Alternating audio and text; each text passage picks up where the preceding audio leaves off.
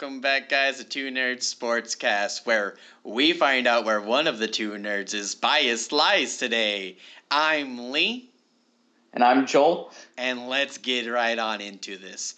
So I'm pretty excited because we get to talk about the NFC East this week, which actually isn't my division. It's my division. It's time. Yeah, it's time.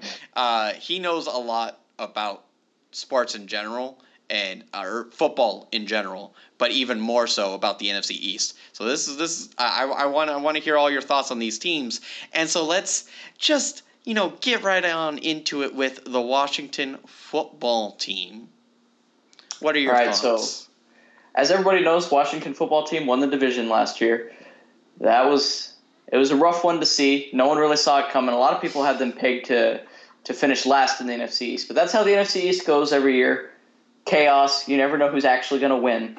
So it's kind of – and it might happen. They actually have a real shot at repeating because the NFC East is notorious for not having repeat winners year after year. So Washington has a legit shot at repeating here with the roster they've managed to build. So I'll go ahead and launch into their free agency moves. They started off with a little bit of a sus move to me and only being able to tag Brandon Scherff.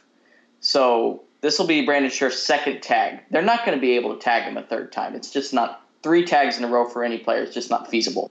I mean, the Cowboys didn't even do that with Dak, so – no, and they can't. Yeah. By tagging him the second time this last time, when these 4 years are up, we're not really going to be able to tag him again. So in theory, so they better figure out how to extend him at that point. Otherwise, he gone. Because third tags they don't work out for many reasons. They're so it's a lot of money. Expensive. It's crazy expensive to do.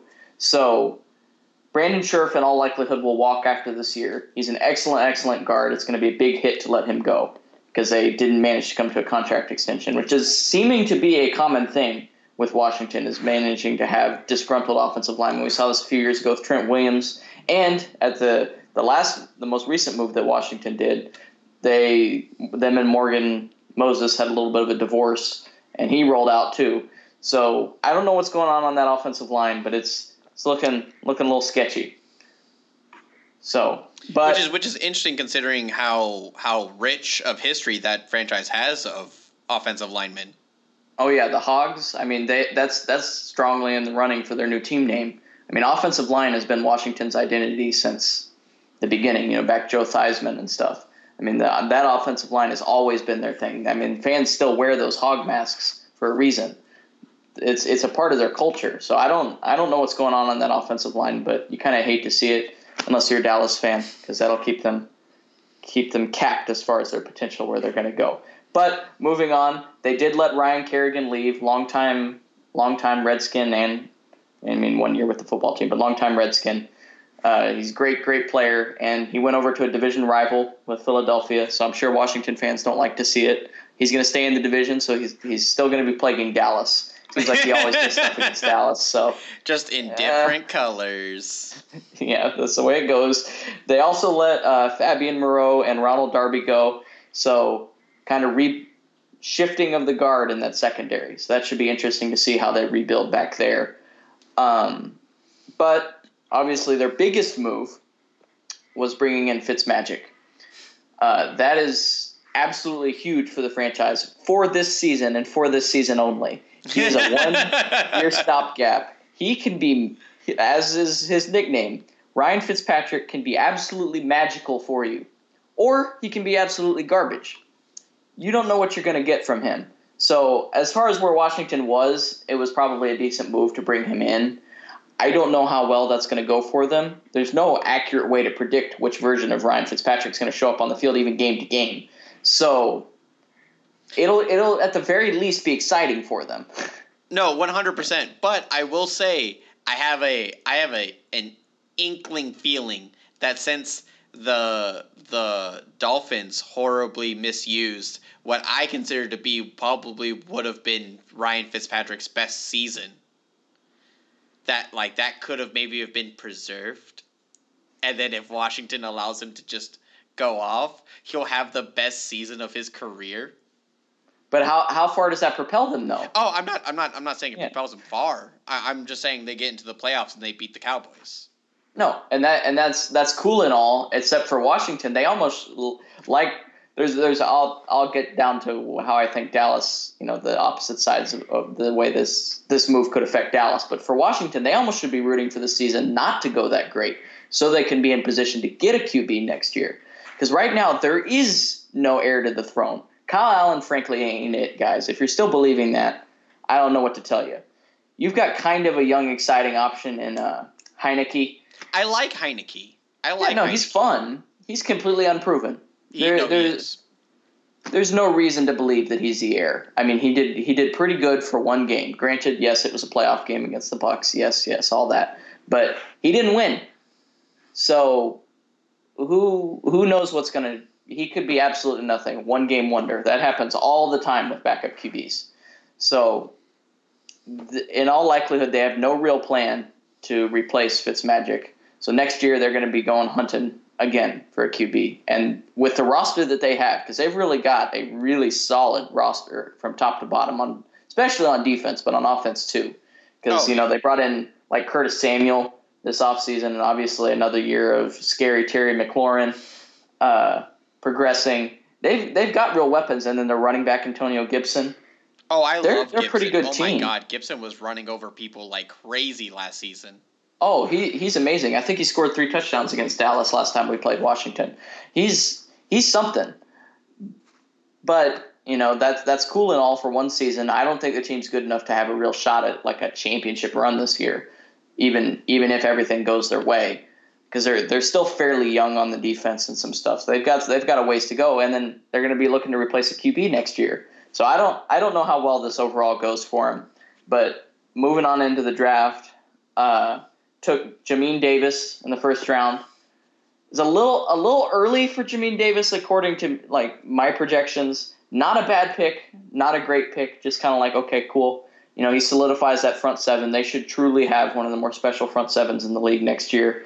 To me, when they were sitting there, I was like, oh, they're going to pick JOK, and I was going to be borderline suicidal. And then they didn't pick him, so I'm okay. I'm not as scared of Jamin Davis as I would have been if they had picked JOK.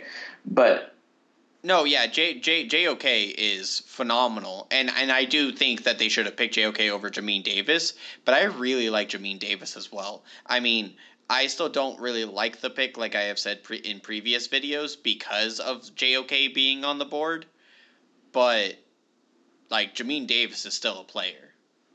Oh yeah, no, for sure. There's some other things they could have probably picked there that maybe would have been better. That particular need was not a huge way and above need, so they could have maybe gone with some other value there because there was still some other pretty good talents on the board. But 100%. That's what you want to do. Not a bad pick. Moving on into the second round. They knocked the second round pick out of the park by picking Samuel Cosmi. Couldn't believe he was still there for them. I mean, that certainly helps make the exit of Morgan Moses a whole heck of a lot more palatable. And then they also brought in Charles Leno in free agency. Forgot to mention that earlier. So they're gonna be okay on the offensive line, especially bringing in Cosmi. It's just hopefully they don't keep misusing them. Yeah, keep pissing them off and sending them away. Yeah. I mean, you can't. That's not sustainable. You can't keep sending away these stalwarts, offensive linemen. I mean, they're not real easy to find, but when you find them, they'll play for a long time. So you can't just keep wasting them year after year and just kicking them out the door. So I don't know what's going on over there, or if some coach is pissing them off or something. I don't know. But they need to fix whatever it is. Oh, 100%. And they also scared off Kirk Cousins. It seems to be they're not willing to pay guys a proper amount, is what it looks like. So that's a little sketchy of the ownership, which I've always been sus of Snyder. So I mean, he's kind of a sleazebag, but that's yeah. Like there's kind of a reason to not trust him. That's neither here nor there, and not going to affect my grade of their offseason. So, and then the third round they had 2 picks. They picked Benjamin St. Juste, the cornerback, or Just, I'm not sure how to say it. He's pretty solid, good pick for the third round, and they also stole, in my opinion, Dyami Brown with their second third-round pick. I love Dyami Brown. Adding him to that offense has every reason to be incredibly explosive, especially with the one of the more explosive, quote unquote, QBs in the league and maybe in league history. Fitzmagic can blow up at any time just for no reason. Just throw for 500 yards, and it's like, okay. Just for no reason. Yeah, and then sometimes he still loses, or sometimes he wins. You don't know what you're getting with him. He's the ultimate wild card. No, he really is. He really is. Yeah, but also, so they had a pretty good draft class. Not particularly stellar, but one pick I would like to point out is they did, in my opinion, they stole Shaka Toney, the defensive end, in the 7th round, way later than he should have been going. I had him graded as kind of like a 3rd, 4th round type guy. He has the chance to contribute immediately at defensive end. Picking a 7th round guy that's a guarantee to make the team, much less contribute in his first year, that's an A++. No, yeah, that's very, very, very good. Yeah. But as far as my grade for their whole offseason, I got to slap a shrug on it. I mean, and it's mostly because I'm completely sus of their future plans. As far as their offseason, it was pretty decent, and their draft was pretty decent, but their future is completely up in the air. They could go back to being, a losing team, frankly, winning 5 or 6 games a year next season. This season, I think they've got a good shot to win 10, 11, maybe even 12 games. But it's a one-year thing unless they figure out what they're doing at quarterback. So that's why I got to slap the shrug on it, because that's ultimately what that move was. Is just like, what are you guys doing here? So. No, and I mean, it's hard pressed to disagree with you on that one. I mean, I'm right there with you. I love their draft, and their future looks bright if they can, continue working on this stuff. But I unfortunately have to give it a shrug as well. Just because, like you said, we don't know anything about the future, and we also don't know what we're even going to get next year in Ryan Fitzpatrick. Like, we don't even know what's going to happen next year. He could completely bust next year. Oh, and he's done it before. Yeah. He's gone out there and been absolute garbage, and they're going to be throwing out Heineke, and then maybe they're only lucky to win 5 games. That's almost equally as likely as in winning 10, 11, 12 games. Yeah. And I don't want to say this, to like hate on Washington fans, because I actually think that y'all have a bright future. Like, I really do. You got to get the QB right. And you got to stop pissing people off. Like, yeah. It's that simple. You can't have people keep leaving your organization, and you got to have at least a stable person at QB. They haven't had a stable person at QB in forever. No, exactly. I mean, Kirk Cousins was the closest thing they've come in the last 20 years, and he gone. They pissed him off. And then Dwayne Haskins. I am a huge Dwayne Haskins fan. I think you guys heard some of that on the last episode if you watched. Dwayne Haskins was my favorite quarterback in the class that he was in. I thought he could have been the future. Yes, he had some personality issues, maturity issues, and needed some growing. He was very unpolished, but they had something, and Rivera just kicked him to the curb. I didn't know what that was about. I mean, he did make he should not have been bragging about his 300-yard game that he had when it was a loss. That is true. That's worthy of even punishment. But kicking him to 3rd string, making him a healthy scratch, and then cutting him just a few weeks later, that is a disproportionate response. Unless there's some other stuff that was going on that just is not publicly known and will never be known, I can't be a fan of that move. They spent a 1st-round pick on him and got rid of him in 2 years. No, you don't do that kind of garbage. It's really not a good look, especially if like Pittsburgh does do something with Haskins, then like it looks even worse. And I agree with you. I'm not as high on Haskins as you are, but I do agree that it was pretty terribly managed, even though at first like I understood why Rivera was doing it, because he did have all those medical problems, and he just didn't want any of the noise. But I do feel like he did overreact 100%. He definitely overreacted to Haskins' immaturity and just didn't want to deal with it, and then just sent him away, which is crazy. But yeah, like I said, I have to give it a shrug. Joel gives it a shrug. Well, we're gonna have to see what happens this next year, and going forward, see where their draft position is, see who they get next year. But it could be bright, but it could also not be bright. Which is why that's the shrug. And also, just one last quick note: watch out for Ron Rivera turning them into the new Panthers. Because all they seem to be has doing been saying that a lot. Is bringing in former Panthers guys into the front office, bringing in Curtis Samuel and Kyle Allen. Ron Rivera's in love with Kyle Allen. I'm just saying that right now. He's been trying to make him his franchise QB with 2 franchises now, and he's done nothing to show that he even deserves another look. And then, Heineke's from there, and they keep bringing and he brought in Thomas Davis last year. I mean, Thomas Davis is gone now, but he just keeps bringing on these former Panthers, trying to recreate what he had. That is not the best move ever, even if the team is actually successful. The Panthers did not win a Super Bowl. So I'm not sure why you're chasing that. Rebuild something else. But moving on, and launch into the New York Giants. So their free agency, frankly, I kind of hated their free agency. They cut Kevin Zeitler. Kevin Zeitler has underperformed for them, had some injuries. Ravens absolutely stole him in one of the quieter steals of the offseason. Zeitler is a good offensive lineman, and frankly, I don't think they should have cut him. But they were cap strapped. I'll just say right now, I am super excited for Zeitler. Yeah, I was so happy.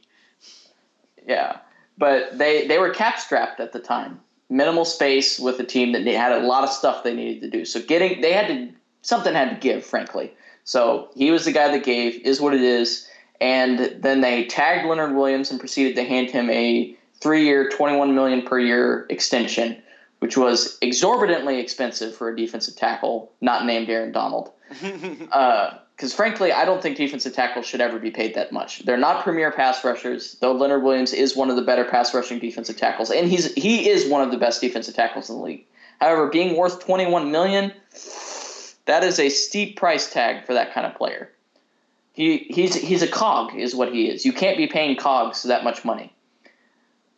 I mean, I would have rather them keep Dalvin Tomlinson for cheaper, who's to me is not a significantly worse player, and let Leonard Williams show him the door and get that 3rd round compensatory pick, or franchise tag him and then tag and trade. I want to disagree because I like Leonard Williams, but I understand what you're saying because it's kind of how I feel about Judon as well. It's like I'm happy I'm happy that I'm happy that the Ravens didn't pay Judon that contract. It's a freaking steep contract, and it was a bad decision to me. And because they paid him that much money, you can't invest more than that into the defensive tackle position. So what do? You let his buddy Dalvin Tomlinson walk over to the Vikings. And that's going to hurt. They likely had the best 1-2 defensive tackle punch in the entire league with those 2 guys. And now it's a one-man show. So hopefully Leonard Williams plays up to this. I just don't know that he will. Yeah, we'll see. Yeah, and then as far as other moves that they made, brought in Devontae Booker to help with the depth because Saquon Barkley seemingly gets hurt every single year.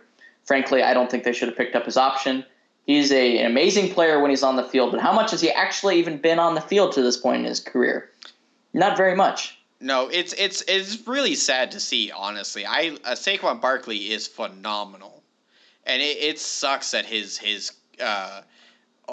basically his career has been plagued with injuries and that he hasn't really been able to he's been able to see the field for a full season, but not consistently. Oh yeah, hint hint. Don't draft him in fantasy because he's probably going to get hurt. But I got fooled by him the second season, and then I watched many other people get fooled by him last season. So don't waste your 1st round pick on him. But that's a conversation for later. I do like the Devontae Booker move, though. He's a good depth running back. He was awesome for the Broncos. Broncos mistreated him, frankly. So hopefully he will find playing time with the Giants because they're going to have to spell Barkley even if he's out there the whole season because a guy that's had 2 major injuries at this point can't be out there running the ball 25, 30 times a game. So getting a good depth running back for a good price, good move. But here come the sus moves again. Bringing in Kenny Golladay, massively overpaying him. He is a special wide receiver when he's on the field. He's not on the field very much, and he also has massive dropping issues and really hasn't proven anything. There's a reason why the Lions let him go and didn't see him as essential for their rebuild. I am not of the opinion that he was worth the amount of money that they gave him, or anywhere close to it. He's not. He's a fantastic wide receiver. And I want people to understand when we are talking about these contracts, it isn't necessarily that we're hating on the players, like, by any means. It's just we become sus of these organizations for paying people so much money. I mean, when, like, we can all agree that the Texans are a terrible organization, right? They heavily overpaid Laramie Tunsil, who we can also agree that is a phenomenal left tackle. Mm-hmm. But they 100%. overpaid him by a lot. Like a lot. And it hurt their organization. It hurt their ability to pay people, and now everybody's gone. I mean, there are other reasons for that other than salary cap, but that's a major part of it. But minus even all of the dysfunction that's going on, that probably still would have happened. Oh, it just would have been delayed by 2 years. Yeah. But it was inevitable. So it's no shade on Golladay at all. But that contract is ridiculous. It is insane, way too much freaking money, and I mean, hopefully the cap goes up by a good bit for the Giants so that they can But even if around that contract. Even if it does go up a good bit, they're not going to have as much money as other teams. And for a team that has not figured themselves out yet, you can't already be sitting on we're out of money for the years to come, and they're going to have to be restructuring, rebuilding, trading, cutting people every year. You can't be sitting there. You got to have a decent amount of cap space every year. Because in all likelihood, Daniel Jones probably is not the answer for them at QB, and they're going to have to be looking again. He still could be. I like Daniel Jones. Yeah, He's okay. He's just not going to be the guy that's going to lead them to a championship. He's an average QB. So, in all likelihood, they're probably going to be looking at replacing him in the next year or two, and the rest of their team, they've got a lot of money wrapped up in their team. And I just don't know that they're going to be able to win anything with that. It's going to be a ridiculously top-heavy team, not led by a particularly good QB, not led by a particularly good coaching staff. So this kind of roster is the kind of roster that's capped at 6-7 wins every single year, and it's a shame to see. But they also made the move of bringing in Adoree Jackson, and I love Adoree Jackson. I'll just say that right now. But they also paid him way too much money. Way too much. Way too much money. It was a bonehead move by the Titans to let him go. Just absolutely stupid. Adoree Jackson is a good player.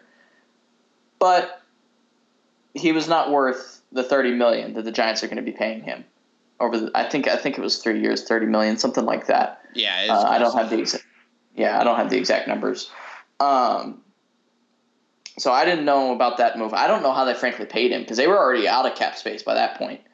And they also paid Kyle Rudolph a good little chunk for an old veteran guy when you already have Evan Ingram. I mean, it's cool to have a veteran tight end like Kyle Rudolph, very injury prone, a little bit overpaid. I mean, they might even be out from underneath his contract here shortly because of injury issues, like already. So I don't know about that one. So their free agency, quite simply, was sus. Period. It was not good. It was not good.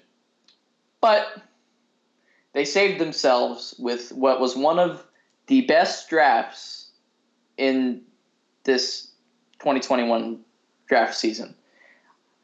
Every single one of their players they picked, I liked. And, I mean, the two that I'm about to get into were some of my favorites. And then the third one I also really liked. But, so in the first round, they were sitting there, pick 11. Eagles hop ahead of them. I'll talk about who they got in a minute. And they picked the guy the Giants wanted. And so Giants are sitting there at 11 like, what should we do? Because there's nothing really here for us. I thought that maybe they were going to pick Micah Parsons, but they trade out and get an absolute haul for their pick up a first next year, trade back with the Bears, and we know how that went. Bears snagged Justin Fields. Great move, all that. And the Giants also became winners of that trade because they got a first next year, which is going to help them build because they aren't going to be able to make any moves in free agency anymore, period. They're out of money. They have to build to the draft now. So they trade back to pick 20, snag Kadarius Toney. A lot of people say that's too early for him. I see a lot of people hating on it. I don't think so. Lee thinks differently than me, but I am of the opinion that Kadarius Toney was the best wide receiver on the board there easily. I love Kadarius Toney. And you guys can go back and watch my opinion of him back in the wide receiver video. I call him TNT. He's special. I mean, it's this is kind of a mean joke. It's gonna be a shame to see how as good a wide receiver that core as the Giants have with Galladay, now Kadarius Toney, and they also brought in John Ross. All this speed, all this talent, just for Danny Dimes to overthrow them every single play. He has a habit of doing that. It's a little sad. Yeah. But no, I mean, I absolutely love Kadarius Toney as well. I was saying what I always say. I mean, obviously because I'm a Ravens fan. I did like Rashad Bateman before the Ravens picked him, though. I was saying that the Ravens should pick Rashad Bateman.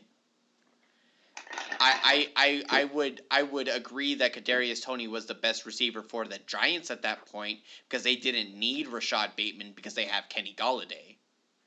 That's true. And they're similar players. And like the Ravens didn't need Kadarius Toney because they have Devin Duvernay on their team. And Marquise Brown. And Marquise Brown, obviously. But like I see Brown as being a lot more of like a he could do a lot of different things. So it's hard to like not find somebody who's like him in a way. Yeah, no, that's fair. That's fair. But like specifically like Duvernay is Kadarius Toney. Like they are like almost the same player. Yeah. But I absolutely love it though. I think it was smart on the Giants' part because they get to move back, still get a wide receiver that they wanted, and still get the best receiver for them at that point, and get a next year's first. Awesome. And in my opinion, probably better than the receiver that went ahead of them. Oh. And Jalen Waddle and Devontae Smith? Yeah. I think Kadarius Toney is likely the second best wide receiver that's going to come out of this class. Devontae Smith is special. Just who knows if his legs are even going to be able to handle anything, but that's a conversation for a little bit. But then in the second round, they had their best pick. And that's saying something because Kadarius Toney was crazy. They snagged Azeez Ojulari in the second round. There is no reason he should have been on the board at that point. He was easily a first-round talent and possibly the best pass rusher in this class. He's very, very solid, and they managed to get him in the second round. I mean, that certainly helps with an exit like Dalvin Tomlinson because Azeez Ojulari is the kind of player that can help make up for that because he's great against the run and great in the pass, and he can even rush interiorly or outside. He's pretty cool. So that was an amazing steal. No, Azeez Ojulari is amazing. I mean, there was something that came up that made me kind of taper my expectations of Azeez Ojulari, but there's no reason he should have dropped to pick 50. Like, no, that's holy what? Like, what? No, I had my fingers crossed he was going to fall to Dallas, and then didn't happen. But we'll get into Dallas's draft in a little bit. And then in the third round, they had another crazy good steal. This guy was a borderline first-round guy, too, in Aaron Robinson. How the heck he was still there, I have no earthly idea. Aaron Robinson is going to start for them day one, in my opinion. And he should. If he doesn't, he will start for them by week 4, week 5, week 6. Because he is a great, great, great player. He can play corner, play safety, play everything. I guess Lee is just agreeing with me, period. Well, no, I mean, like, because they're not, like you're saying, I like every single one of their picks. And their first 3 picks were, like, I mean, the first one maybe not out of the park, but the other 2 are definitely out of the park. And the first one, in my opinion, is out of the park. Oh, yeah. Like, no, they're easily one of the best draft classes, in my opinion. Like, it was so good. Like, I thought Aaron Robinson was easy going to go in the early second to the 49ers. I thought the 49ers were going to want a bigger corner like him and pick him up. I literally said that in my mock draft. Yeah, no, Aaron. I can't believe he was still there. And he drops all the way to 71? Here's the worry, though, Giants fans. With how good this draft is, Dave Gettleman might get to keep his job for a little bit longer. And that's going to be a disaster for your organization because he's done nothing but make bad moves except until this draft. So maybe he's turning things around, but I think this is more the anomaly rather than the new rule. Than the new norm? Yeah, than the new norm. So, I don't know, guys. Also, that coaching staff, I mean, You guys took Jason Garrett for OC. The offense was pretty stale last year. Joe Judge got promoted way, way too soon. He's just another Bill Belichick guy that's probably has nothing from Bill Belichick and is going to be a failure. So I don't know, guys, what you guys are doing with that. You guys have a crazy good roster. The Giants do. They're crazy awesome weapons, great wide receiver core with Galladay and now Tony, John Ross, Darius Slayton, who I love. Not Sterling Shepard, I'm sorry. What's his name? And Shepard, I can't remember his first name right now. I'm running. Yeah, it's Sterling Shepard, yeah. It is Sterling Shepard? Yeah, okay. Yeah, Galladay, Shepard, Slayton, Tony, Ross, and Board are like their top guys, yeah. Yeah, and then Shepard. So, and then at tight end now you still got Evan Ingram, who's a special weapon. And if Kyle Rudolph's able to play, he's pretty cool. Running back, if Saquon Barkley's on the field, easily, one of the best running backs in the league. Then you got a decent backup with Booker. You guys have something on offense, and then you go over to defense. Their defense has been solid for years, and it's only getting better minus their defensive tackles. Defensive tackles are a little rough, but Azeez Ojulari certainly helps lessen that blow. And the rest of their defense looks good. Yeah, and they've got a solid secondary, like with Peppers and Jackson. Oh, yeah. No, Jackson's not going to be a good player for them. He's just not worth the price tag. The price tag's a little sketchy. So, but, so if Daniel Jones can turn into something magically, this also could win the division. And they honestly, dark horse to actually do something. But just the likelihood with that coaching staff and then Daniel Jones having proven absolutely nothing to this point, I don't see them winning more than 6 or 7 games. But for my actual grade of them, I was fully in the sus, and I was borderline on Omega sus after free agency. But this draft class knocked it all the way to the other side over to Truz, and it's hovering between Truz and Shrug for me because of the draft class. Because even if this season goes horribly, can the coaching staff, can Gettleman, and then you got the new GM, new coaching staff will have 2 first-round picks to play with and a stellar class from last year. So that's still worth something. Hopefully Giants fans only have to wait 1 more year to actually be good, and they don't keep this mediocre pattern that we're seeing. But we'll see. No, yeah, I mean, I unfortunately have to go just a little bit below you and say Shrug, because to me it's just like with the Washington football team. It's so dependent on what they do. There are some bright spots. There are some not so bright spots. And it's which one is going to weigh heavier, Oh, yeah. Are the bright spots going to outweigh the not bright or vice versa? And when that is so up in the air, to me, it's hard to not give it anything more than a shrug. I think your future can be bright, Giants fans. I think there is something to hope for and wish for and be excited for, 100%. But we don't know if it's gonna happen. We really don't. And it hinges a lot on this coaching staff being good, hinges a lot on the GM actually turning stuff around, and it hinges a lot on y'all answering the quarterback. I mean, hopefully Danny Dimes is y'all's answer so you don't have to find another one, but he hasn't proven it yet. He's proven that he can overthrow people and then fumble the ball before the end zone. That's what he's proven.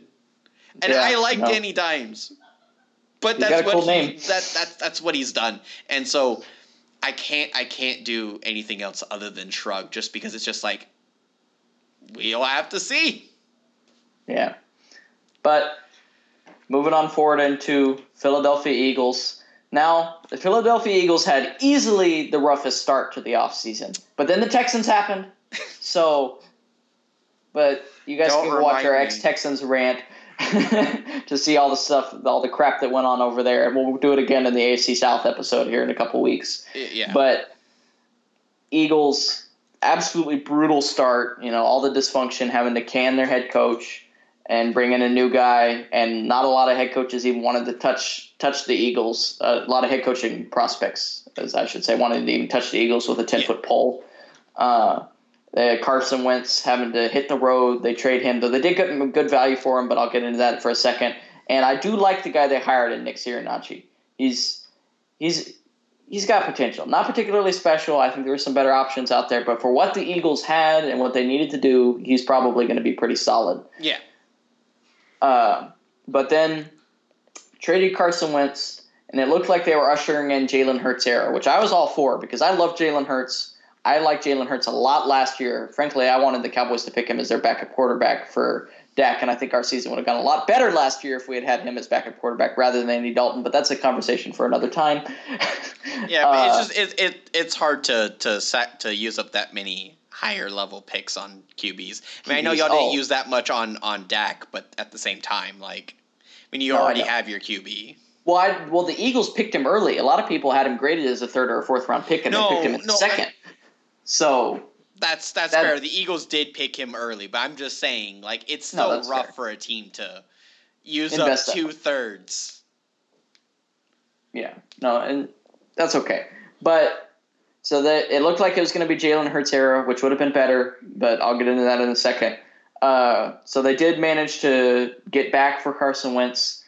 What did they get this year? Was it a second or a third? I can't remember. And then this year for Wentz. Mm-hmm. And then next year they got a conditional either third, second, or first. And in all likelihood, if Carson Wentz plays the whole year, it'll probably be a first. So they probably managed to snag the Colts first next year, which would be crazy awesome for the Eagles. And they might even be looking at having 3 firsts next year with their own, and then the Dolphins first because of the trade back from pick 6 to 12. And then the Colts first. The Colts first. So that's potentially 3 fairly solid picks right there, and that can accelerate a rebuild like that because we saw teams like the Browns do that kind of thing and just wham, they're go from nothing to something in a year. So the 3 firsts certainly helps accelerate it, even if it's 2 firsts. They're definitely having 2 firsts next year, and then they'll get an extra second, which that's pretty good. So yeah, 2 firsts and 2 seconds. That's still. And dumping Carson Wentz's contract is the ultimate win. The fact that they're able to escape from that without having to, where the Rams had to pay to give up Jared Goff, they pay an extra first to just dump his ass. Frank Reich wanted Carson Wentz. So they should be like, hey, just getting rid of him was a win, even if they didn't get much back, but they got great value for him. So then they managed to re-sign people like Brandon Graham. Excellent move. Brandon Graham's been a stalwart of that defensive line for a long time. They did have to let go of Malik and Deshaun Jackson, 2 longtime Eagles. That hurts to see them go if you're an Eagles fan. Also had to let go of the Alshon Jeffrey experiment. Never worked out. He was supposed to be the answer at wide receiver, which they've done many, many, many, many, many times with wide receivers. Thought they were the answer, and they weren't. He was just another one. Dumping his contract finally was a good move. And then, to me, they had one of the better steals in the offseason by snagging Anthony Harris on a 1-year, $5 million deal. Anthony Harris is a great, great safety. I couldn't believe they managed to snag him for that cheap. I was upset the Cowboys didn't sign him. No, 100%. Anthony Harris is he's a good safety. He underwhelmed last year after getting franchise tagged, but $5 million for him. Oh yeah, no, that's a very, very good price. That's a very good price. Yeah, because he could easily reemerge and become a top 10 safety again. So, but we'll see. Okay. So in one of the more sus moves of the offseason to me, they brought in Joe Flacco, which on the surface didn't look too bad, but then they announced he's going to be in an open competition with Jalen Hurts for some unknown reason, because everybody knows Jalen Hurts is the better player, period. You should just let him run the team for a year. See what you have, because he looked like something in the last couple games of the year when they let him have it last season. And then they really cheated him when Peterson pulled him out in that last game and basically tanked the game. I was upset for Jalen Hurts. I love him, and I think he's going to be a good player, and I think he has every shot to actually win the QB job for the future. They have a real chance at already having their QB of their future on the roster, and if they don't, it's really no harm or foul. They suck this year, have a high pick next year, draft a QB then. Maybe have multiple high picks next year. Maybe, depending on what happens with the Dolphins and the Colts. Yeah. So, both of them. Or let's say all 3 of them. Let's say all 3 of them do well. They could bundle them to move and up. Get back. If they want to, they're gonna be just fine. Yeah. As far as the draft goes. Yeah. And So, but I think Jalen Hurts has every chance to actually have a shot at winning QB of the future this year, and they should have just let him have it. Bringing in Joe Flacco is just another slap in the face to the guy that you already slapped in the face last year. It should have been his job way sooner than it was at the end of by about week 8, Carson Wentz's butt should have been sitting on the bench. Yeah. And they kept putting out their $30 million man out there on the field, and Jalen Hurts was just sitting there, and every time he came in, he did something. And when it finally became his job, he was throwing for 300 yards a game, bunches of touchdowns. Couldn't win because the roster wasn't great and because the coaching was subpar, but he himself was playing well. So I don't know what to expect. The Eagles have been a just absolutely dysfunctional organization since they managed to win the Super Bowl, which is seeming to be more from luck than any talent of their actual staff. It's just Foles decided to be magical all of a sudden, and that happens with backup QBs. They just decide, hey, everything clicks this year, and then they go back to being garbage. So, but I do want to say, as a Ravens fan, I mean, I know you all know that I used to be a Texans fan, but I did follow the Ravens at the same time. They were always my second team. I do love Flacco. I think Joe Flacco is a phenomenal quarterback. Was a phenomenal quarterback. Exactly. And he also wasn't ever elite. Like let's not get it twisted, guys. He wasn't ever elite. He wasn't ever like that guy. Like he was that guy for the Ravens because that's all we needed back then with Ray Lewis, Ed Reed, Terrell Suggs, like with that kind of a defense, we don't need a Tom Brady or an Aaron Rodgers or a Dak Prescott or a Russell Wilson. Like we don't need a quarterback like that. We need a quarterback like Joe game Flacco. Manage.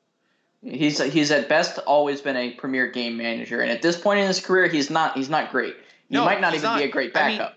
I mean, he was at the Jets last year? Yeah, and he was absolutely awful for them. Yeah. So I don't understand how you can look at Jalen Hurts right now and look at Joe Flacco right now and go, either one of these guys could get the job. No, it's simply disrespectful to Jalen Hurts. You do not want to be making him upset with you when he has a chance to be your face of the franchise and your franchise QB both in this season, because he could easily fit both of those roles very, very quickly. He's a great leader, a great personality, easily is a fan favorite already. So pissing him off already is not the way you want to start a rebuild. And you want to know another major dysfunctional thing about the Eagles and their quarterback situation? Apparently, they're still in the running for Deshaun Watson. They're actually leading the chances. They are ahead of the Texans to get him. Yeah. And that would not be a great answer either. I mean, for them, because of their salary cap situation, it'd be difficult to fit him in. Could they do it? Yes. Is Deshaun Watson a great player? Yes. I mean, but he may never play another quarterback. But well, yeah. But yeah, I mean, you could be the best quarterback to ever play the game, ever. Period.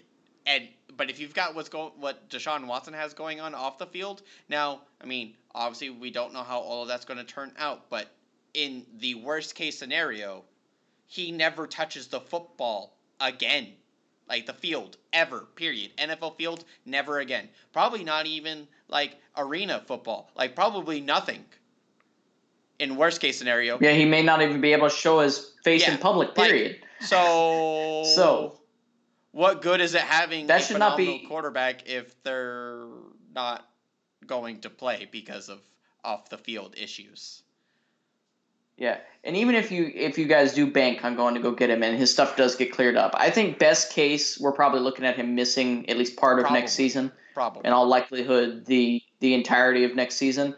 And with all the stuff going on off the field, that can hurt your on the field performance and your career, because he's probably fully training, doing everything he needs to do, but his mind, there's no way his mind is there. His mind is what's going on with his reputation, especially if he's innocent. He is going to be laying awake at night every night, mentally suffering because of what's going on off the field and his reputation being fed through, chainsawed apart. I mean, you can't come out of that the same. You can't. So, and also sitting out a year, for some players that helps them. I don't think that helps Deshaun Watson. He's still in a developmental stage of his career. Sitting out a year of your prime years, it's not going to help you. Yeah, I mean, And I if would he just has say to, I don't think it would hurt him, but help. that's what you would hope.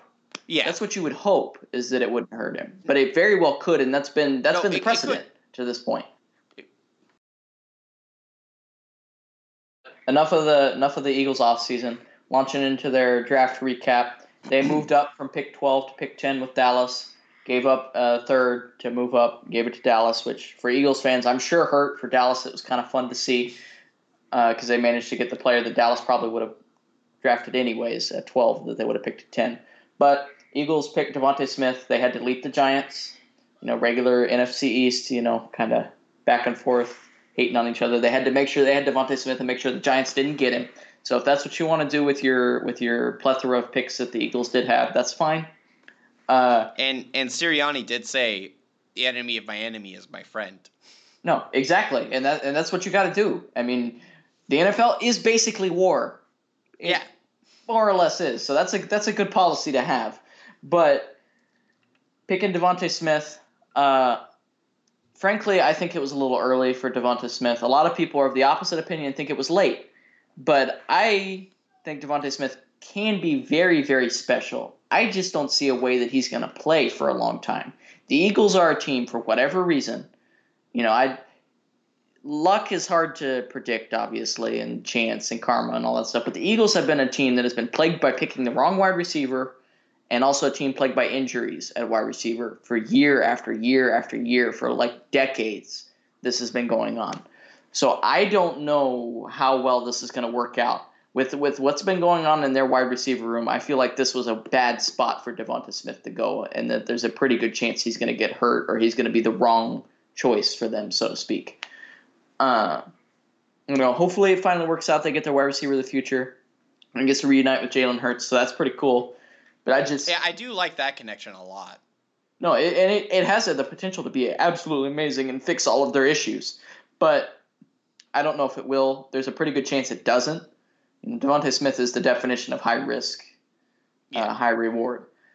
And the other thing with Devontae Smith, he could go out there and play for 6 games and be headed for Offensive Rookie of the Year, and then he could get hurt and his career be over with how skinny his legs is. At any second, it could be end of the career with him.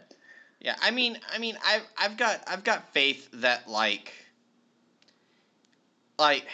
because we have seen people who don't weigh that much. I know they're not normally as tall and lanky as Devontae. Don't get me wrong. I understand Devontae is extremely skinny. Oh. I get that. But what I am saying is that obviously you always hope for the best. And when it comes to professional football, I have faith in the process of professional teams to do their job. So I'm hoping and have a little bit of faith that he's not just going to get broken on the first hit that he takes. That's the hope. Yeah, but I'm just saying it's words. It is always so hard to say somebody's going to be injury prone from the get go, but it's also hard to not look at his frame and go not to just pick on, or not just to pick, defensive players from the Ravens, but a Terrell Suggs, a Ray Lewis. A really truly elite defensive player or elite hitter. Aaron Donald, J.J. Watt, T.J. Watt. Yeah, there's a lot of people. I mean, I know they're normally on the line, so they're probably not going to hit Devontae, but But then you're looking at Tyrann Mathieu, even Justin Simmons, Jabril Peppers. I mean, these guys, Jabril Peppers plays for the Giants. He's going to see him twice. Jabril Hitters has a tendency to smack people. So, yeah. I mean, even Donovan Wilson for the Cowboys, a lesser-known safety, but you know what? When he's on the field, he lays the wood. So, he lays the wood one time to Devontae Smith's leg, it's gone. Me, as a guy who sits on the couch for a living, basically, should not have similarly sized legs to an NFL player, period, ever. And that's what it is with him, and I don't know. But that's... No, I get it. But moving on to Landon Dickerson. Yeah. Landon Somebody Dickerson here. in the second round. I love that pick. Everybody knows that I was probably too high on Landon Dickerson. You know, I got a chewing out over and over from Lee even after that podcast. He chewed me out on every phone call about that. Dude, Grade. I don't get it. Hey, but that's the problem for the Eagles here is it's continuing the trend of injury-prone players for the Eagles. See, like with Devontae Smith, Devontae Smith could be a walking injury-prone player. Landon Dickerson, who knows how long his career is going to be with injury issues. I'll admit that. If he's on the field, he's got Hall of Fame potential. So does Devontae Smith because they're both special players. But who knows what you're going to get? So I don't know about that. Then Milton Williams in the third. That was a pretty solid pick. But overall, it's just everything the Eagles did, just over and over and over again. They had a couple of bright spots here and there. I liked them picking up Jordan Howard. Obviously, Anthony Harris loved that pickup, cutting some dead weight with Deshaun Jackson, Malik Jackson. But overall, their whole offseason was just pretty awful, frankly. So I'm going to have to slap an Omega Sus on it, just period. You can't have another grade other than that. I mean, if you leave the Texans out of this, because they're another class of their own, the Eagles are the most dysfunctional organization in the league right now. And they would have been the most dysfunctional organization for a long time previous and probably a long time to come with how bad, winning the Super Bowl 4 years ago to this. Come on, guys. How do you screw up that bad? It was the same roster. It's the same roster. And you just it literally takes a historically dysfunctional team to outdo this. And Howie that Roseman historically is a dysfunctional horrible team is the Texans now. Yeah, Howie Roseman's a horrible GM. Peterson clearly wasn't a good coach. Players didn't really like him, apparently. Him and Carson Wentz weren't even on speaking terms for half the season. Yeah, this past season they were like fighting with each other. Yeah, and then so now both of them are hit the door. How is the rest of the team supposed to feel?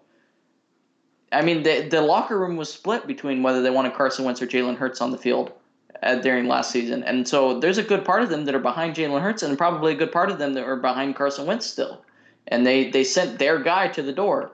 So I don't see how the dysfunction is left after this one season. It's probably going to continue to be messy for a good couple of years. No, and that's 100% fair. And I get why you're being so critical of it. Because I mean, just like you said, in any other normal freaking offseason, the Eagles would 100% be the most dysfunctional team in the league. Easy. Like, it's weird how dysfunctional the Eagles are, and then how dysfunctional the Texans are, and then the rest of the league. Yeah, the rest of the league, frankly, there's not another team that's even in the same category. I mean, the Giants are fairly low on the totem pole, and but stuff like that. But they're significantly here's the bottom of the NFL. Here's the Eagles, and then here's the Texans. It's like they're both in their own leagues separately from the rest of the league. But with all of that being said, I do still like their draft picks. I do still like some of the things they did in the offseason, like you were saying, oh my god, I just forgot his name even though you just said it. The safety they got. Oh, Anthony Harris. Harris. And I like their roster because I like Jalen Hurts and I like the rest of the pieces on their team. And I like the I don't want to say the unknown, but like we'll see what Nick Sirianni can do, Mm-hmm. But then there's all that dysfunction, and so like again, I'm in this weird like in between place. I have to give it another shrug. I don't know how to feel. Wow. I don't know how to feel about these teams. Like, because it's like there are some good things and there are some bad things. I understand the Eagles have a lot more bad things than some of these other teams, but they also did some other good things like we were talking about, So it's like they could, I mean, and again, they could win in spite of themselves again. No, Jalen Hurts could come out there and be special, and some of the other teams underperform, i.e. Dallas or the Giants or Washington. Any of them underperform. Eagles get some good luck, and then all of a sudden they're winning the division.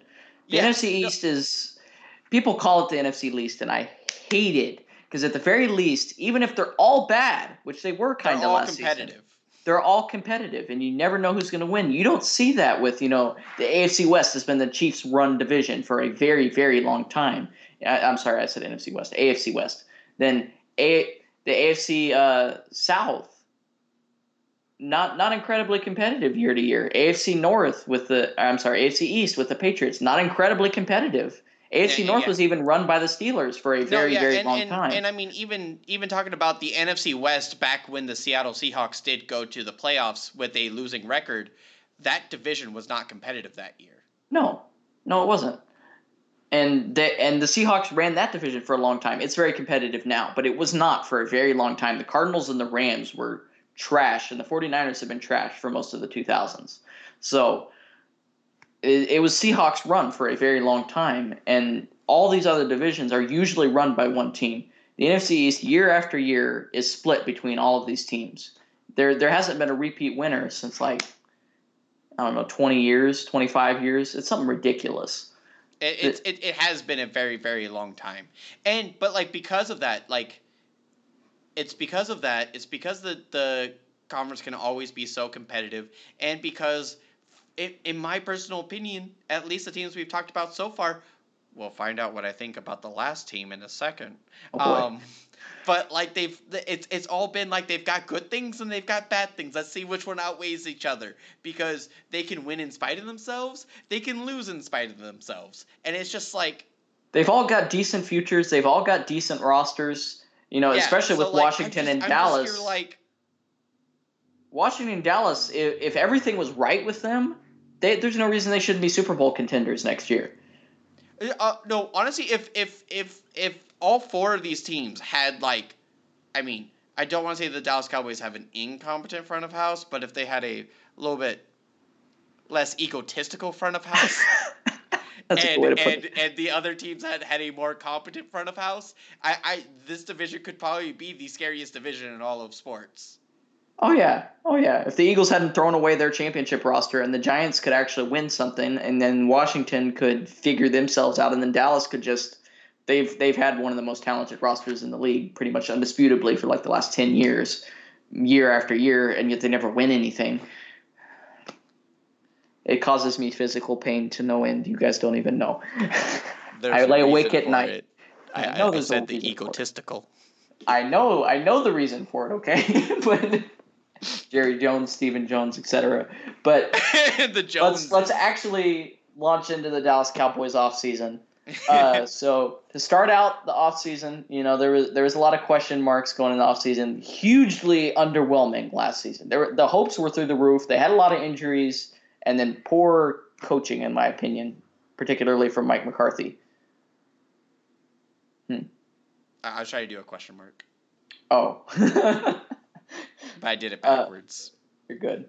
So they fired Mike Nolan, who was the defensive coordinator. He was absolutely awful. We had a historically bad defense. It was if not for the Texans, we would have had easily the worst defense in the league. But sorry to keep hating on them. No, but it's so true. Yeah. So I'm sorry. You said it. I just have to say it just real quick. It is astonishing to me how much these teams who would have been the bottom of that respective stat or whatever for anything, and then the Texans had to be yeah, we're just gonna be historically bad this year. We're gonna be historically so much worse than you are. So much. Deshaun Watson can pass for the most yards out of any quarterback, period, in the entire league, and still only win 4 games because the defense allows the most points ever by a defense in a season ever. Yeah, it's just ridiculous. But so the Cowboys bring in Dan Quinn. Excellent move, I thought at the time. There's a little bit of sus on it now, but we'll get to that in a minute.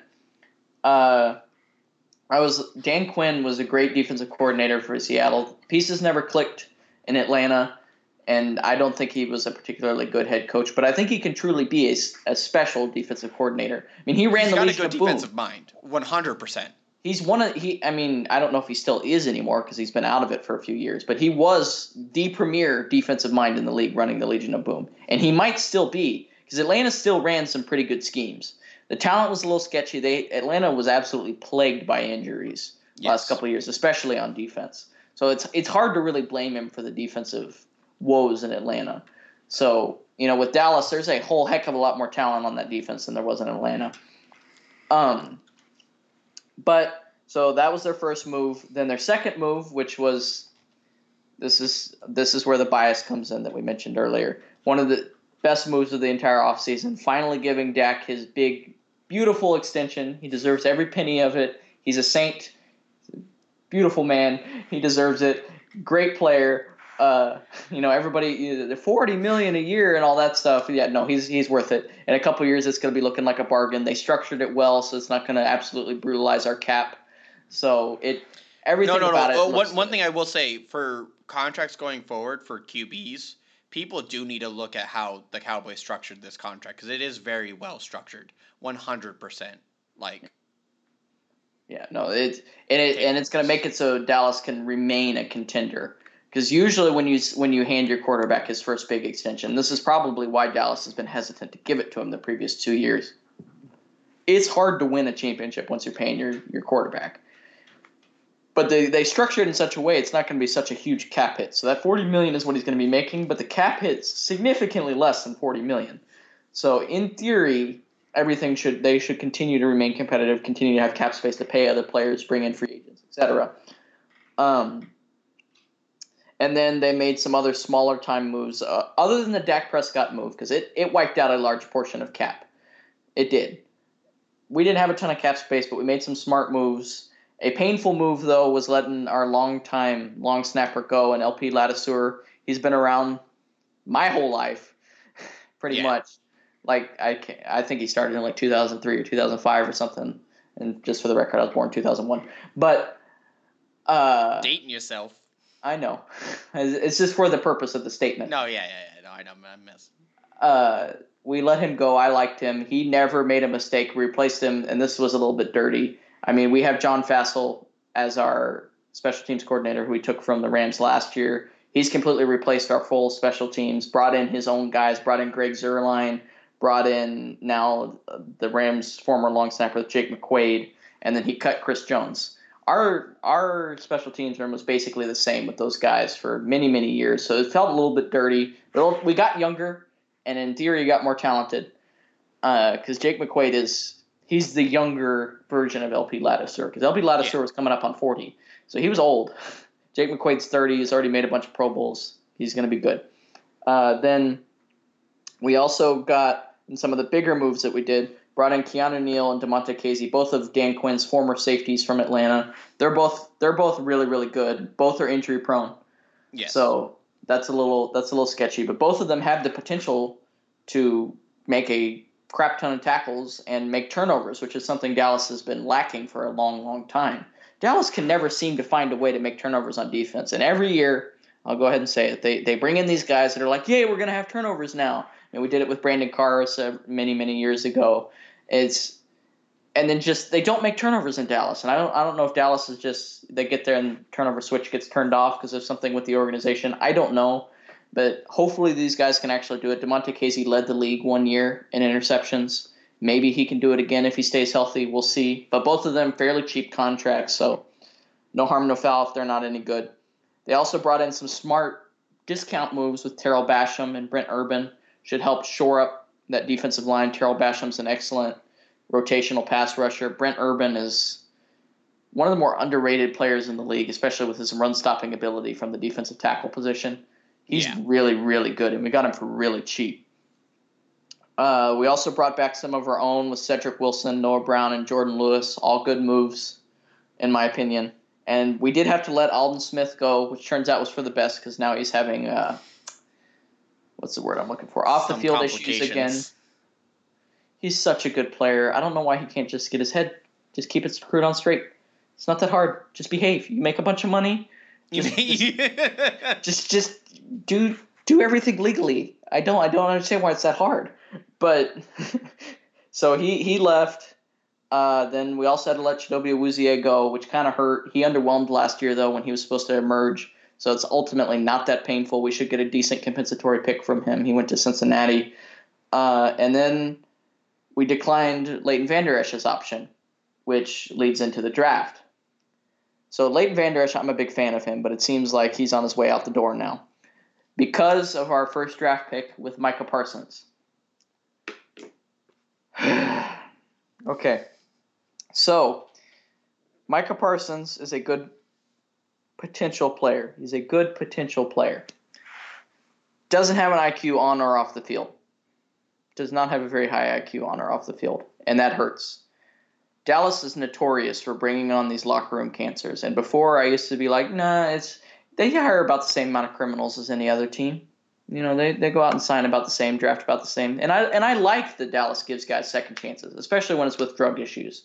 I mean, I like to give those players a second chance and see if they can make something of themselves, because a lot of times their drug issues aren't their fault.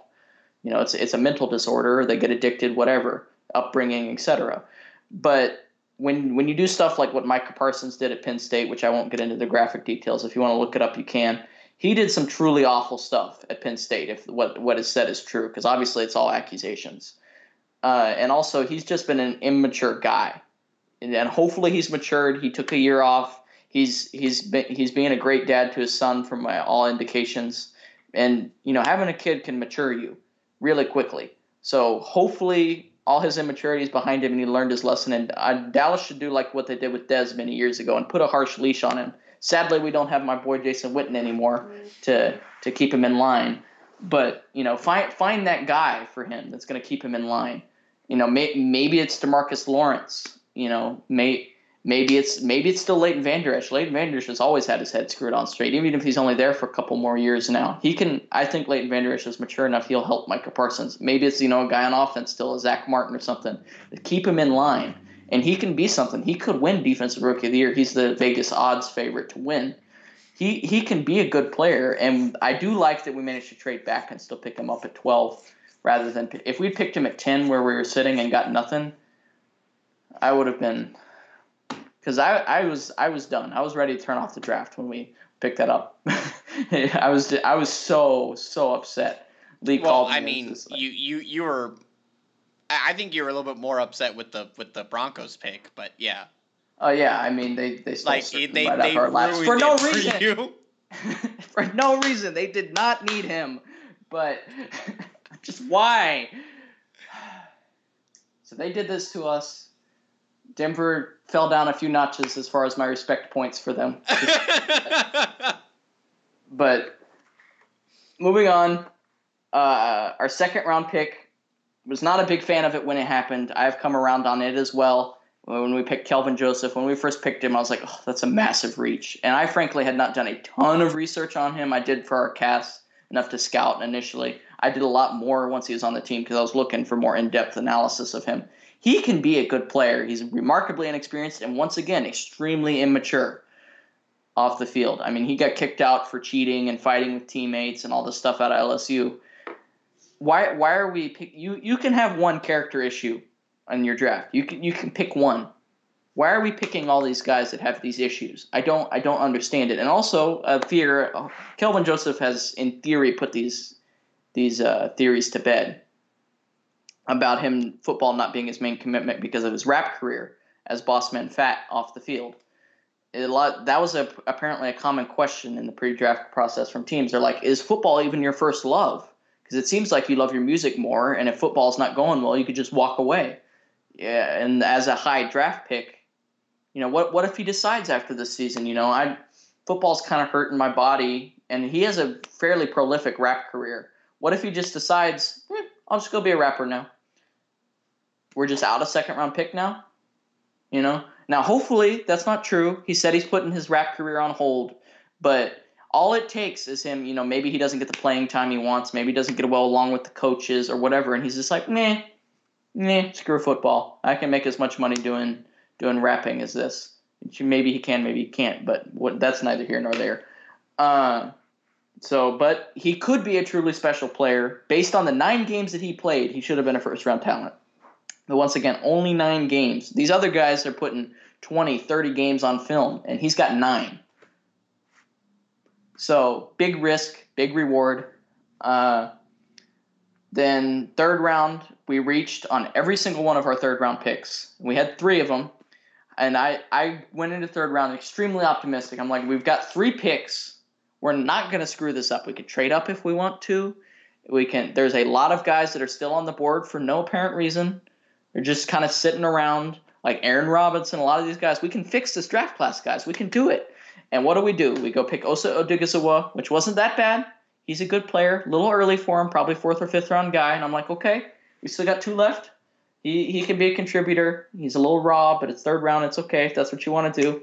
Then we go pick Chauncey Golston, who was an undrafted talent by most people's opinions, at best 5th or 6th rounder. And I was like, oh boy, here it goes. Because Chauncey Golston, frankly, has a long shot to make the team with the depth we have at defensive end. I don't know how he makes. Obviously, we're going to keep him because we spent a 3rd round pick on him. But if we had drafted him in the 5th or 6th round where he's supposed to go, he might not have made the team. It's just his draft slot that's going to make him make the team. And this is where the Dan Quinn sus comes in. Is he's just rebuilding our entire defense, which defensive talent-wise, we were fine.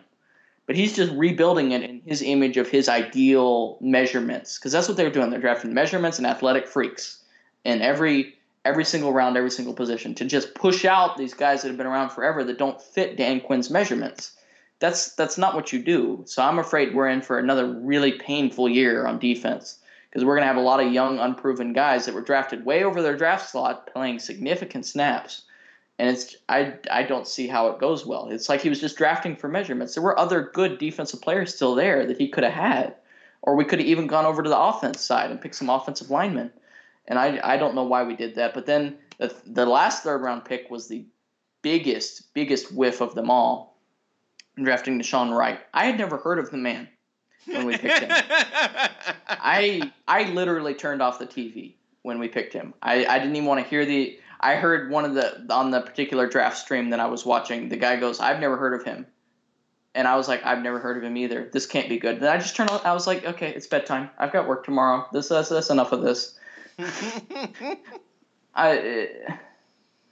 Why did we do that? Now, since, once again, because I'm looking to be optimistic, Deshaun Wright looks like he can be something. He's still not anywhere close to worth a 3rd round pick. He was an undrafted talent through and through. His thing is that he's gigantic. He's 6'4". We picked the only 2 6'4" corners in this draft, with him and then Israel Mukamu in the 6th round. The only 2 in the whole draft, and Dallas picks both of them because Dan Quinn loves his long, lengthy corners. Deshaun Wright is NFL comparisons Richard Sherman because he has similar measurements and all this stuff. He's no Richard Sherman. He even compared himself to Richard Sherman in a recent interview. He's like, I can be a more athletic Richard Sherman and all this stuff. And I was like, you've proven absolutely nothing. Richard Sherman's an all-time great, and you're going to say that kind of crap? Really?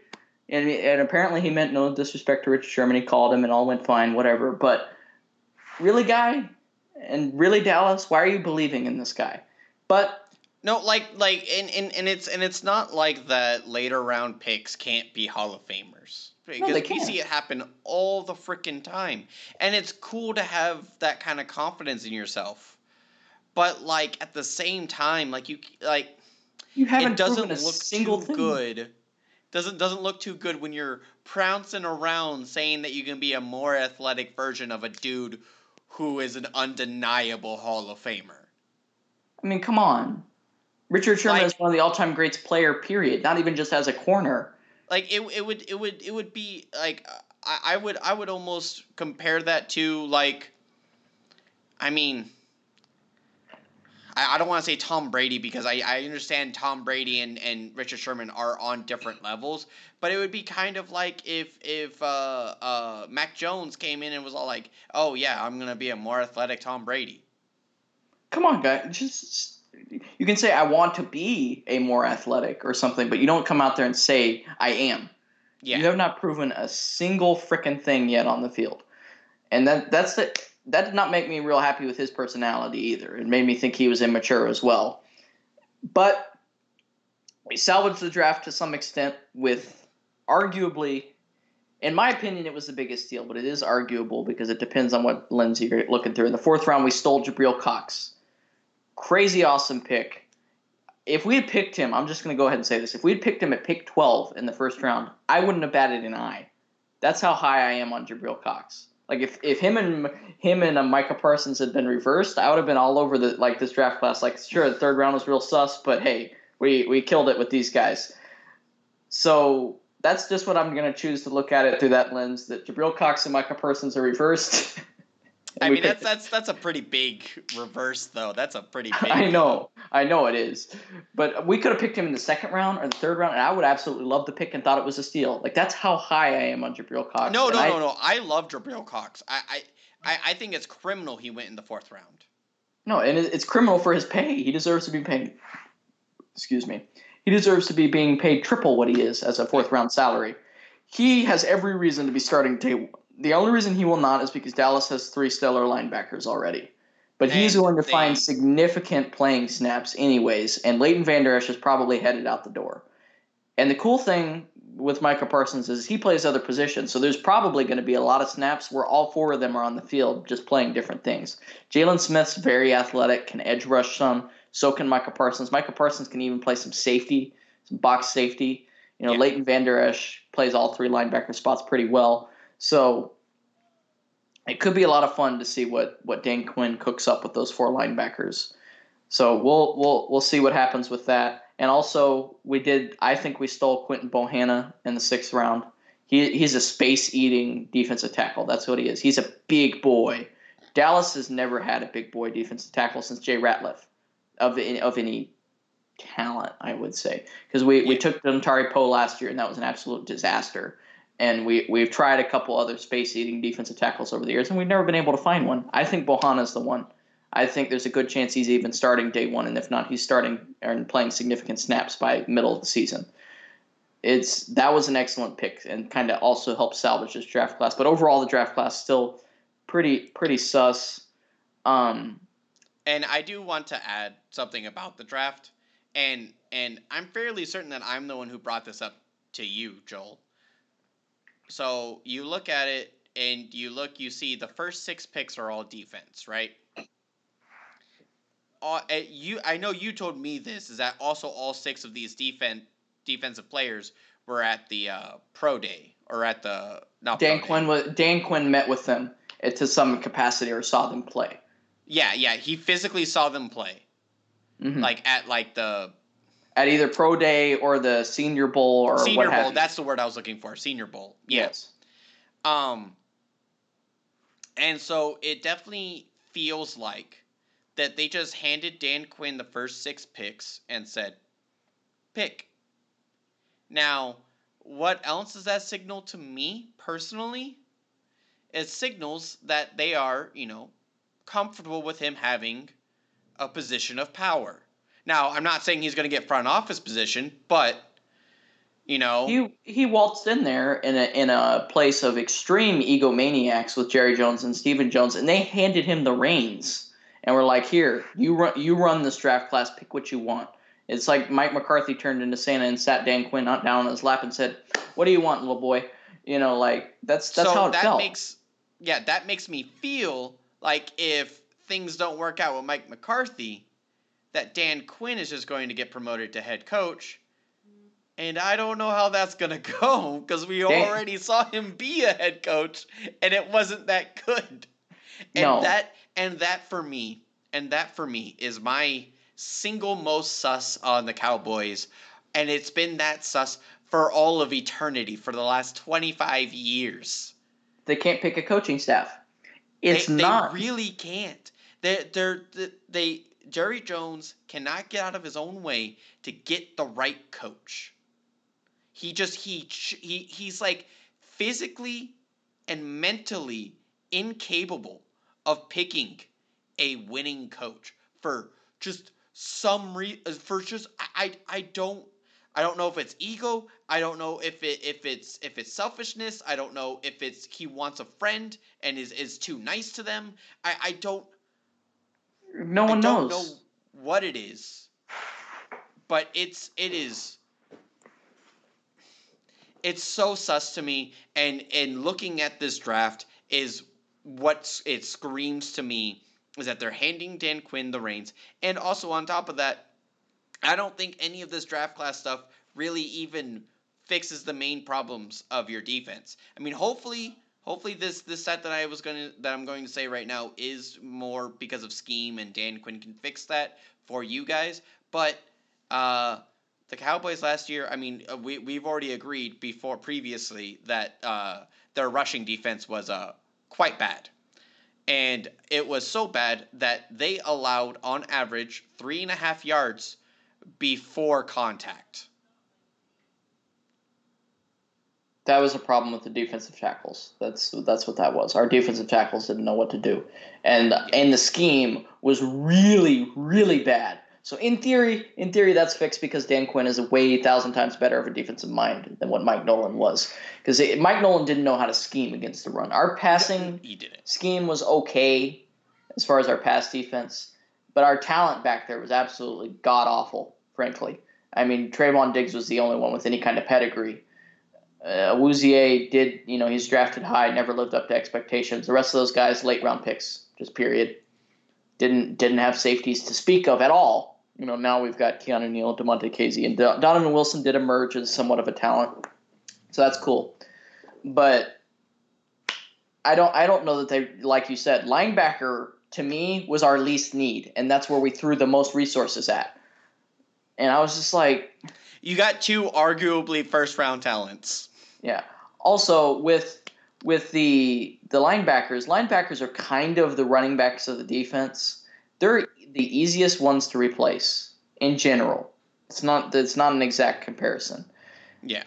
They're in general the easiest to replace. They're also the most injury prone, and they're most inconsistent from year to year. You can have a linebacker lead the league and be, an all-pro 1 year, like we saw with Jalen Smith and Leighton Vander Esch, and then the next year be basically hot garbage, because it's almost dependent upon scheme entirely, rather than, because I think most linebackers are fairly equal as far as athleticism. Micah Parsons is in another class. I'll give him that. There's been a few other ones. Isaiah Simmons last year. Luke Kuechly was extremely athletic. Bobby Wagner was extremely athletic. Some of those guys, they're in a different class as far as, but the rest of them, they're all about the same. But this is a generalization. Yeah. Like, obviously, there's always going to be people who break the rule, like break the generalization, but generally speaking, yeah, you're not wrong. Like, the linebacker notoriously has been, a thing that you can replace. Year after year, you pick a fourth round linebacker, develop him just a little bit, and he's immediately a starter. Just time after time. And they also get hurt all the time, and you've got to have like 8 of them. So why we threw the most resources there, I don't know. Did we need to draft linebackers? Yes, we did. But Jalen Smith was a second-round pick who should have been a first-round pick, and then Leighton Vander Esch was a first-round pick. That is enough of high draft picks for you to throw at linebacker. And then also y'all got Keanu Neal now. Yeah, Keanu Neal, we also signed him to be a linebacker-safety hybrid. He's even listed as a weak-side linebacker right now. Yeah, he is. So I don't know what their plan is there. Dan Quinn may come out there and have some kind of magical scheme, and I absolutely love it, and our defense is totally fixed. But it still leaves a sus of is, what if the Cowboys are bad again next year and underwhelm, and Mike McCarthy is kicked to the curb? It seems like it's Dan Quinn's team at that point, and I will not be a fan of that move whatsoever. If we're going to promote from within, which we should not, it should be Kellen Moore. Kellen Moore has grown up with Dallas. He's very young, very promising, and they're ignoring him. If we're not careful, he's going to be running off to another team to go lead them. He is. This may be a little bit of bias towards the Cowboys, but he seems like the next kind of Sean McVay. He's the next offensive mind. He's incredible. I love the guy. Even when he was a backup quarterback, when he was on the field, his arm was mediocre at best, but his head game was 1,000 times better, and that's why he was able to remain on rosters for as long as he did. He was an undrafted type guy, but his dad was a college coach. When he was in Dallas as their backup QB, he worked very tightly with our former offensive coordinator Scott Linehan. Was basically a coach on the field already. And then Dak Prescott you can ask, you as a viewer probably can't ask Dak Prescott, but Dak Prescott has said that, he credits Kellen Moore for his development. That you develop Dak Prescott? Come on. Dak Prescott was also a 4th round guy, and you help him develop into that? Kellen, I absolutely love Kellen Moore. If it's anybody's job, it needs to be his, and he's not getting enough say in the organization. Just keep on bringing in these old, experienced guys. Mike McCarthy, Mike Nolan was also an old, experienced guy. Now Dan Quinn, all these ancient dudes in here that have been failures elsewhere, been good at various and then points. previous with Wade Phillips, like before Jason Garrett, like it seems like that's an MO. They tried it with Jason Garrett, it didn't work, but they tried it for way too long. Yeah, they keep bringing in all these old fogies is what they do. I mean, even before Wade Phillips, Parcells, ancient, great coach, only coached for us for a few years, built a good team, but he was gone before he could actually build anything. All these guys, we keep bringing in all these old guys. The only young good mind that we had, as at head coach was Jimmy Johnson, and he's the one that won us Super Bowls. And it was his roster that still won you a Super Bowl after he left. With Barry Switzer, who was another old fogey. So just hand the roster to a talented guy. Last year, with the guy I wanted us to get was Lincoln Riley. I mean, yes, he's a college coach. College coaches are notoriously dangerous when you hire them as NFL head coaches because they either are wonderful or they're trash, and there's really no in between. But I think Lincoln Riley could have been the real deal, and I think handing a college coach the reins of the Dallas Cowboys is going to work out. I mean, he's not going to tell you no. That it would be pretty difficult. So that's the kind of thing I want them to do in the future, and it doesn't seem like they're going to do it. So if Mike McCarthy gets kicked to the curb either after this season or next season, whatever, he doesn't seem long for the role based on what he's been doing. Dan Quinn looks like he's being groomed already. Don't like that. Kellen Moore could leave and go take over another team next year. I mean, he's had some head coaching interviews already. I mean, even if he just goes and be like an OC for a year with an option of becoming a head coach somewhere else, like that could also be appealing to him. No, it could. He did, however, because I thought he was going to leave this offseason because he was offered a head coaching job in college to go back down to the level, and he thought about it. He was close, and Dallas handed them a lot of money to keep him. So, and they gave him a 3-year extension. So hopefully he sticks around for a little bit unless there's a head coaching opportunity that comes around in the league. But that, if Dallas comes out there with another top 3 offense statistically for the 3rd year in a row for all 3 years, he's run it single-handedly. I don't know how he doesn't get a head coaching job next offseason. And if Dallas doesn't make it far into the playoffs, I think they need to go ahead and tell McCarthy to hit the road, get out of here with your Pillsbury doughboy. Yeah, get out of here and let Kellen Moore have the reins, and just keep him because I think he could actually develop something. And when your quarterback and your head coach have a relationship like what Dak Prescott and Kellen Moore would have, the sky is the limit for what you can accomplish. That would be. Yeah, that would be amazing. The head coach and the quarterback should be best friends. When they're not, and they have a relationship like what Aaron Rodgers and Mike McCarthy had, and like Brett Favre had issues with the head coach he was with, and what Russell Wilson is having with Pete Carroll and all these guys.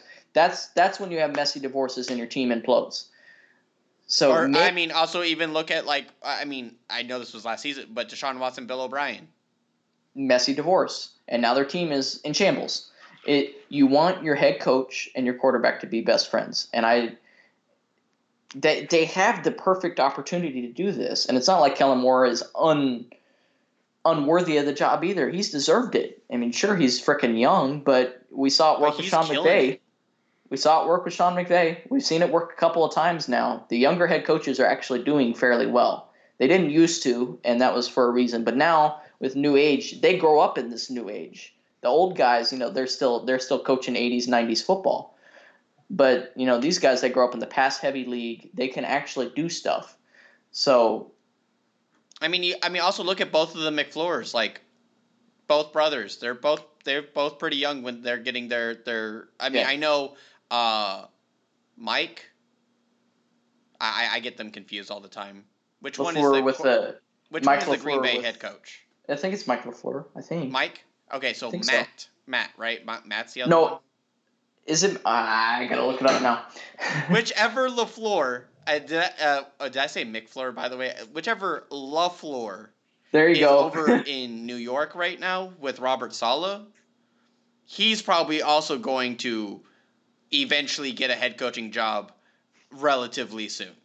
Matt LaFleur is Packers head coach. Mike is in Jets. Got it. But the LaFleur LaFleur brothers are pretty young as well. I mean, they're not as young as Kellen, but like at the same time, like you're saying, like these younger coaches are getting these opportunities now, and it's He's like, already the youngest OC, and he's proven he deserved it. yeah, He's run it beautifully. I mean, he was a freaking young QB coach too, and he wonderful job there too. I mean, he's been there for Dak Prescott's entire career, and I do credit some of Dak's success to Kellen Moore. I don't think no, Dak is the same type of player. it's hard not to. I mean, especially when Dak says it himself. Yeah, he knows. I mean, one day when Dak's in the Hall of Fame, it might be Kellen Moore standing up there giving Dak Prescott's speech. I mean, I know that was a big statement saying, when he's in the Hall of Fame, but I'll say if he makes it, that it very well could be Kellen Moore standing up there. That's the guy you want as a head coach. The answer is in Jerry Jones. It's right in front of his nose, and he's too blind to see it, and it's killing me. But let's get to where you would put them on the meter. I got off. We've been rambling a little bit. I love talking about the NFC East. Sorry, guys. No, it's all good. Hey, I totally understand it. Yeah. So I do have a trust on the Cowboys offseason because of the Dak signing. The Dak signing was beautiful. And even if they completely fumbled the rest of the offseason, which they kind of did, it doesn't really affect that. They locked down the most important piece in Dak, and they locked him down well. They did not overpay him, and they did not do a horrible contract design that they're going to be regretting next season. So ultimately, you get that right, you're good, and there's a lot of hope to be had, like what we talked about Dan Quinn fixing the defense. If he can fix the defense and it's not as bad, sky's the limit for what the Cowboys can be. Say the Cowboys defense all of a sudden I'll just say slightly above average. Yeah, they just need to be an average defense, really. 10 to 15th in the league. 10 to 15th in the league. The offense remains top 3 because there's no reason why it should be. It should be top 2, if not the best. And that right there is a contending roster on paper, easily. I mean, that's what the Chiefs have been. The Chiefs have been a top 3 offense and then a middle-of-the-road defense. And they, year after year, are making it deep into the AFC playoffs. Cowboys can be the Chiefs of the NFC very quickly, very easily, if everything goes well. So that's why I put a truz on it. If without the Dak signing, it'd be sus or a shrug, pretty easily. And I totally get you being optimistic about it, because I mean you almost have to be with your team. It's the only way to stay sane. There's a reason why I left the Texans, because there's no way I can be optimistic about the Texans. It's not. And it's more than just on the field. It's everything. And again, go watch that video. I did a very good breakdown of everything that has happened to that sorry organization. But I personally have to give this another shrug. The entire NFC East to me is a giant shrug.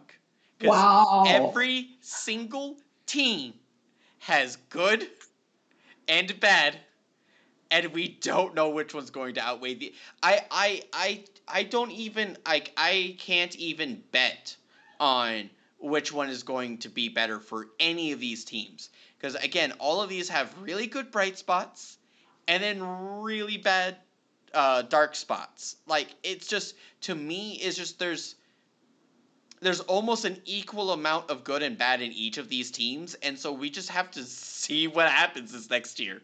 See, basically, what I need is all of those question marks answered. And there's question marks in every single of these teams that is going to sway it one way or the other. And the question marks are too big for me to say whether I trust it or sus it on any of these teams. I am just a giant. I literally freeze up thinking about the NFC East, because it's just like, what's it gonna be? What's it gonna be? We don't know. They could all go out there and have 11 and 12 wins next year. It could happen. They could all go out and have 6 wins again. The Eagles are the least likely. We don't know. Dallas, there's no reason why they should have 6 wins again, assuming everybody stays healthy, even in spite of coaching. But again, but again, there's Mike McCarthy that is awful. And what if Daniel Jones and Jalen Hurts, what if they take off and Fitzmagic has a magical season and now all of a sudden the Cowboys are the worst team in the NFC East? It's just like It could it's happen. just like I don't all of these things are options. All of these are valid things that can happen.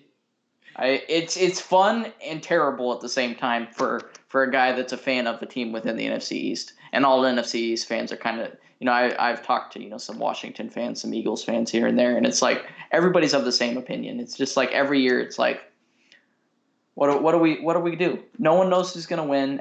And basically all NFC East fans kind of have a mutual respect of the other teams. They're like, yeah, they can be good.